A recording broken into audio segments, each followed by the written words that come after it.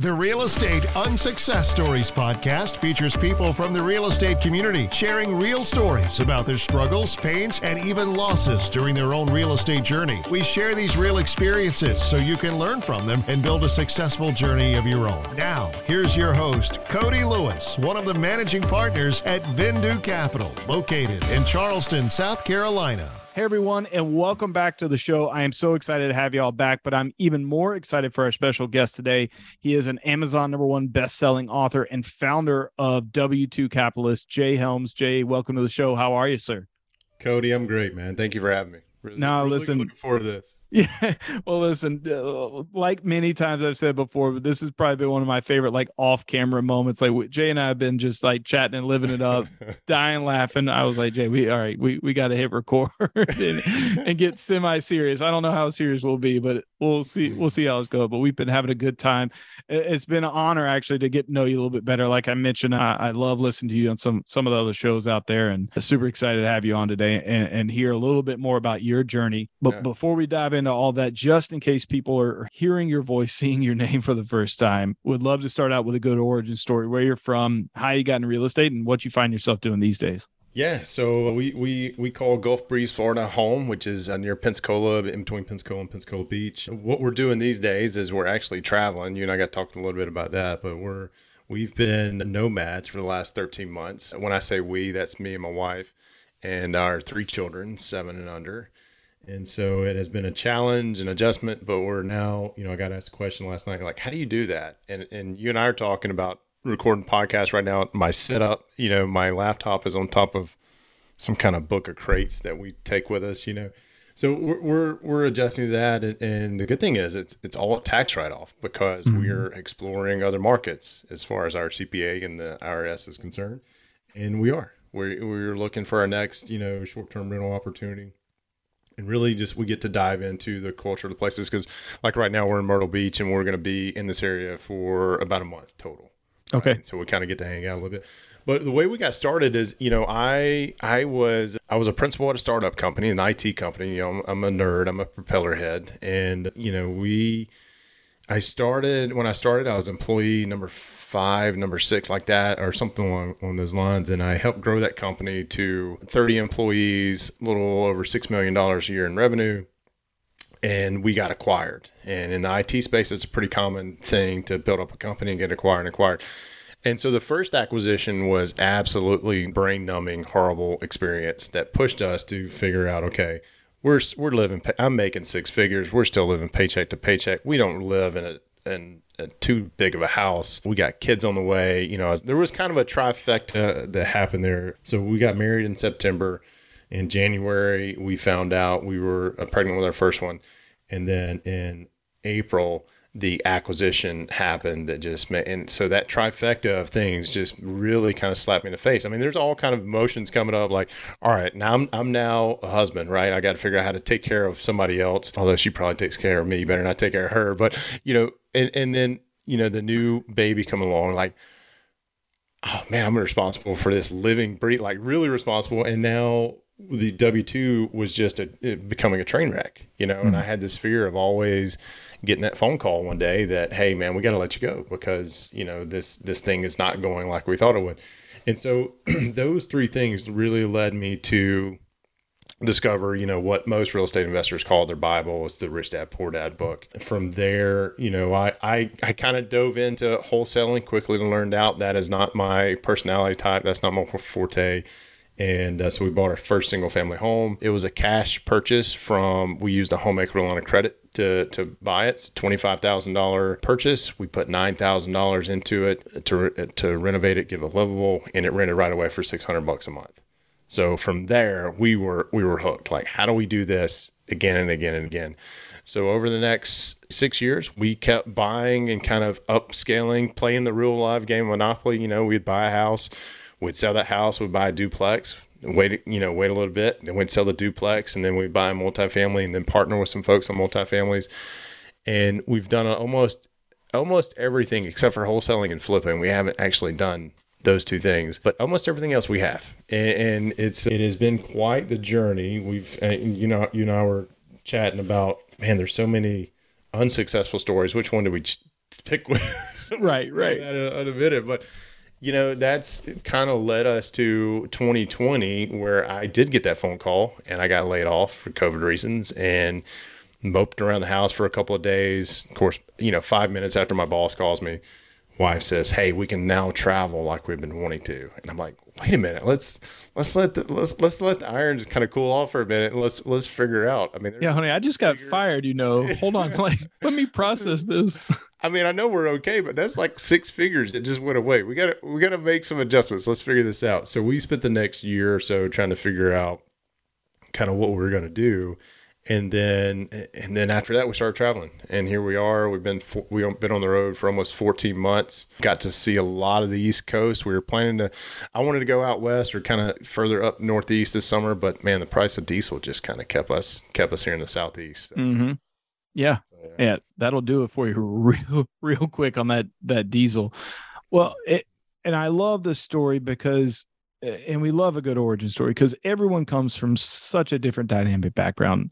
Some people were born and raised in real estate. Others came to it at a different phase in life. I, like you, worked at a tech company, and I've mentioned this on the show before. I was very fortunate that when I got let go from my company, that was a very well-to-do company, that they kept me on board in just a different position. I had nothing to do with what I was doing before, and I didn't want to be there. But it was like hey, we're doing away with your job, but here's this consulate, clean toilets. Yeah, you want to clean toilets? It was a little bit better than that, but it was still like it was hours were horrible. What I was doing was not what I wanted to do, and it wasn't my skill set. But that was the kind of the spark that ignited a lot of things for me. And it sounds like you too. It's like, okay, it doesn't matter how profitable the company is. It doesn't matter what's going on. You're really just some little digit on a spreadsheet somewhere that, hey, if we need to round things off, we can just let go of cell, A13. So, and so you get introduced and you start thinking about, okay, how do I supplement? How do I do the side hustle stuff, and what can I do, and that sort of thing. So I absolutely love it. You mentioned, how do you pick your own success story? And I love bringing on folks like yourself who are really successful, because honestly, you likely have some of the best, or guess a lot of the unsuccessful stuff, because this stuff doesn't go to plan every time. It hardly ever does, right? Of course it does. What do you mean? Oh yeah, that OM is just like buttoned up, nothing ever off on that one. So when thinking of that, what comes to mind to educate myself and the audience on one of the things that happened along your journey that ultimately kind of taught you a lesson to help set you up for success today? Yeah, and you and I were talking before we hit the record button, and you were telling me all the guests that you had on, attorneys, property managers. You were mentioning your partner earlier.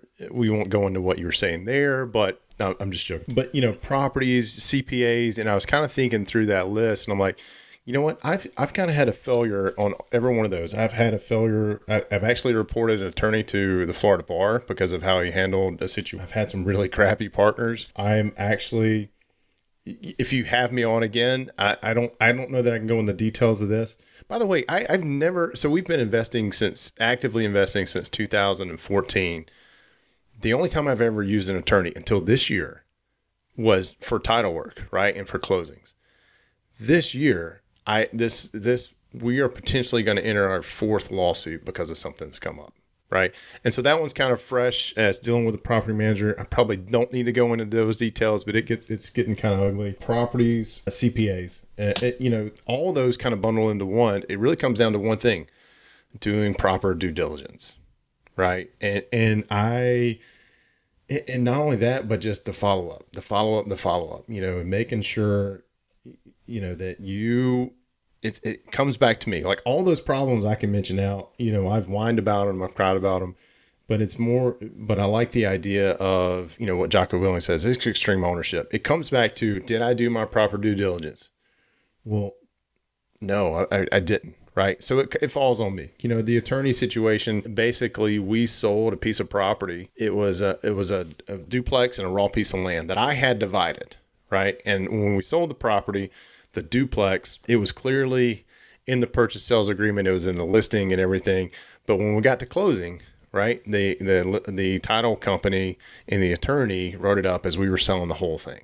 And so I didn't review the documents like I should have on signing day, and so here we are. I'm going to get about a $5,000 settlement on a $40,000 piece of property. Or I could spend $30,000 for the opportunity to get the piece of property back. No, like real. And so to me, the juice is just not worth the squeeze there. You know what I mean?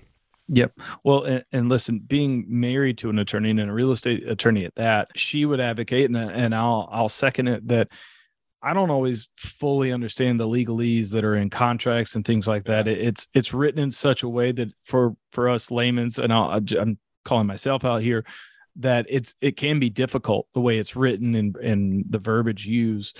However, I will say, and I'm lucky that I'm married to one, but even if you're not, reaching out and saying, hey, I read through this, I'm not really understanding section 4E here. What can you help me understand that? Or, I thought we wanted this particular type of thing or language in the contract. I don't know if it's in there because I didn't see it. We actually recently had an example where we were looking at an industrial piece of property, and I read the lease agreement because we were looking to buy it, and I kept looking.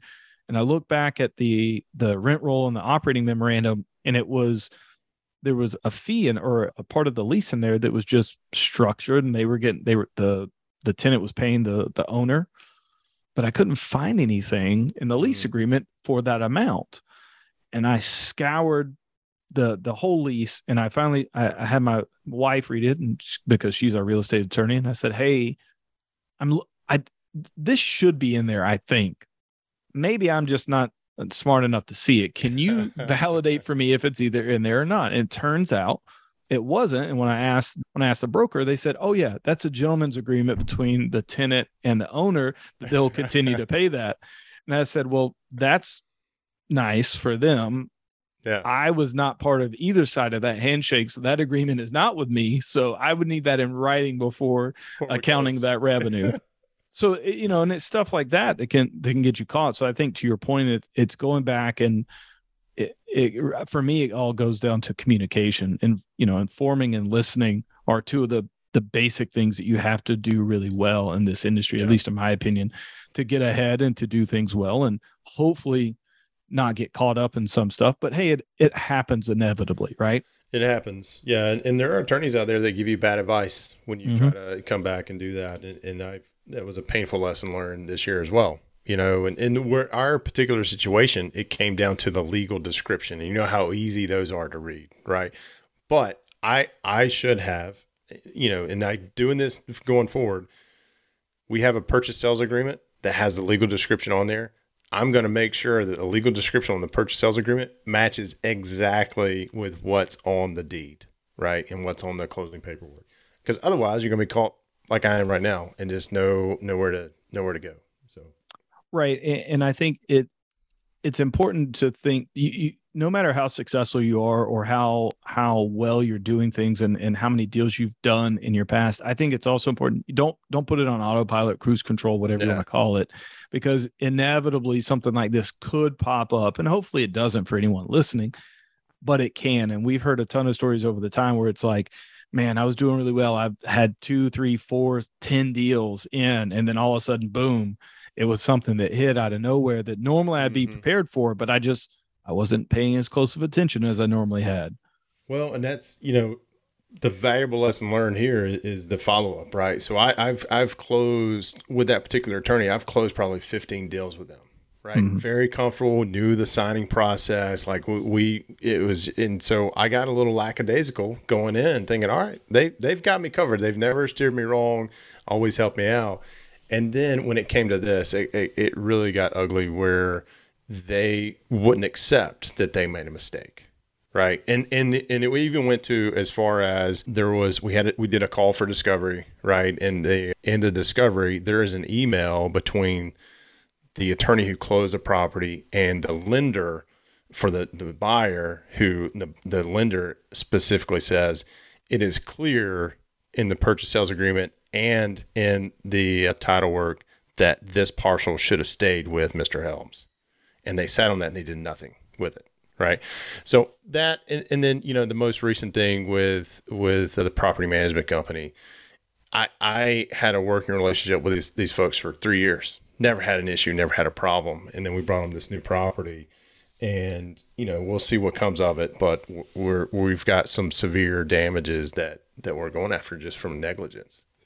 But, it comes back down to, am I doing the follow-up? Am I doing, you can't basically put it on autopilot as much as you want to. Even if you're a passive investor into a deal, and I'm guilty of this, I've been a passive investor, and I just sit back and wait for that monthly email to come across that says, hey, we deposited this much money in your account.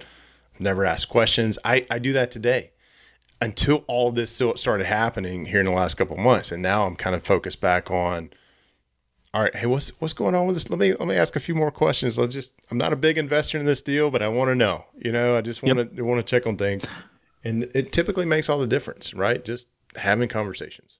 I think for those that are listening, whether you're active, but especially if you're passive, whether you're, you do it for a living and you're active but passive on the side, or if you're just purely doing this for passive income, I think one of the most important things is always gut checking every deal that comes across your desk from every operator you're investing with. It doesn't matter if you've been investing with them for 10 years or 6 months, in my opinion.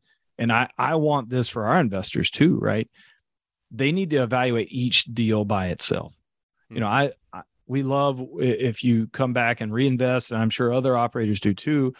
But I would caution any investor that works with us to say, listen, always evaluate each deal. It's not the right one for every person, and that's perfectly fine. We understand that. You need to evaluate each deal, and we hope that we're a good enough operator for our investors to keep coming back. However, I do want them to validate that that's a good enough deal, and the returns and the structure and all that are what they are looking for in their investment strategy. And if it's not, perfectly fine. There are plenty of other ones that are out there that can help. Yeah. But it really comes down to you gotta double check everything. You can't just assume everything's great and just, hey, this operator just keeps printing money. Let's just 1031 these returns over to the next deal and never look at it. It's like, oh yeah, it'll be fine. Yeah. Yeah. And I think when you start asking those questions and really just continue that communication, you're going to save yourself. You're going to save yourself from some very monetary painful issues. Yeah. And to give you another example, just on due diligence, very early on in our investing career, we had closed maybe 2 deals, and the realtor I was working with, he brought us an opportunity. It was 2 different mobile homes on a single parcel of land. Right. And I got giggly eyed over the purchase price. It was like $25,000 for 2 properties. They were generating about $1,000 in cash flow per month. Right. And not just gross, but like cash flow, like they were doing really, really well. And I was like, you know what? This looks really good on paper. Yeah, let's just do it. And it got pressured into a situation where, no, you can't do this. You can't go inspect, they don't want to upset the tenants, blah, blah, blah. And I bought a dump, and it was, ultimately we held on that property, those 2 mobile homes, for a couple of years. We walked away, all said and done, purchase, renovations, repairs, minus the income. We were in the hole about $10,000. Right. And it came back to, and I knew this, and you said something earlier about trusting your gut. I knew this, I was not disciplined enough to listen to my gut and say, no, you need to go. You've closed 2 properties so far. They're doing very good. You have a process that's looking like it's going to be a really good system. Just stick to it. And I learned the opposite, right? I learned that no, it's a good process, but it only works when you stick to it. And we had a lot of stuff that comes up. So yeah, back to due diligence and what you said, trust your gut. Trust your gut. Man, I love it. Jay, I would love to pick your brain a ton more, but I think that's probably a good enough spot as ever to wrap up. Honestly, I can't thank you enough for jumping on board. Folks, if you're listening to this, you're watching this, Jay has a wealth of knowledge. Really great examples today. Back this one up, go listen or watch it again, and pay attention to what Jay's saying, because he's got a ton of experience. Learn from what he's gone through and hopefully avoid those mistakes yourself. So Jay, again, thank you. For those that maybe want to work with you, learn from you, invest with you in the future, where's the best place people could find you out there? So I tell you what, I've been doing this a little bit and I'm waiting for somebody to give me a call or send me a text. So I'll give out my cell phone number. Okay. So it's 205-249-0248. And if you don't want to do that, if you want to check out what we got going on, it's W2 Capitalist, it's W2Capitalist.com. Perfect, man. I sure do appreciate it. Listen, folks, the man gave you a cell phone number. Someone text or call him, please. Let it be from this show first. Yeah, let me know. Say, look, and by the way, if you call me, I don't have you programmed in my phone. I'm not answering. I screen my calls. My time is more valuable to answer numbers I don't know. But leave me a message or in your text, say, hey, I heard you on Cody's podcast. And then I know exactly who you are, right? Or where you're coming from. There you go. Well, Jay, honestly, thank you, man. I really appreciate it. It's been a pleasure having you on. Same here. Thanks for having me. Let's do this again. I want to get down to the bottom of this property management thing and get past all the legalese that I think we're going to enter into and come back and tell that story. Yes, please. Listen, let's stay in touch. Let's do this again. Run it back one more time after you get that, after that one's all wrapped up and said and done. And then we'll chat about it a little bit more. All right. Sounds good. Cool. Thanks, everyone. We'll see everyone next time. You've been listening to the Real Estate Unsuccess Stories podcast with Cody Lewis. Be sure to subscribe today on your favorite podcasting platform so you can catch every episode of the Real Estate Unsuccess Stories podcast.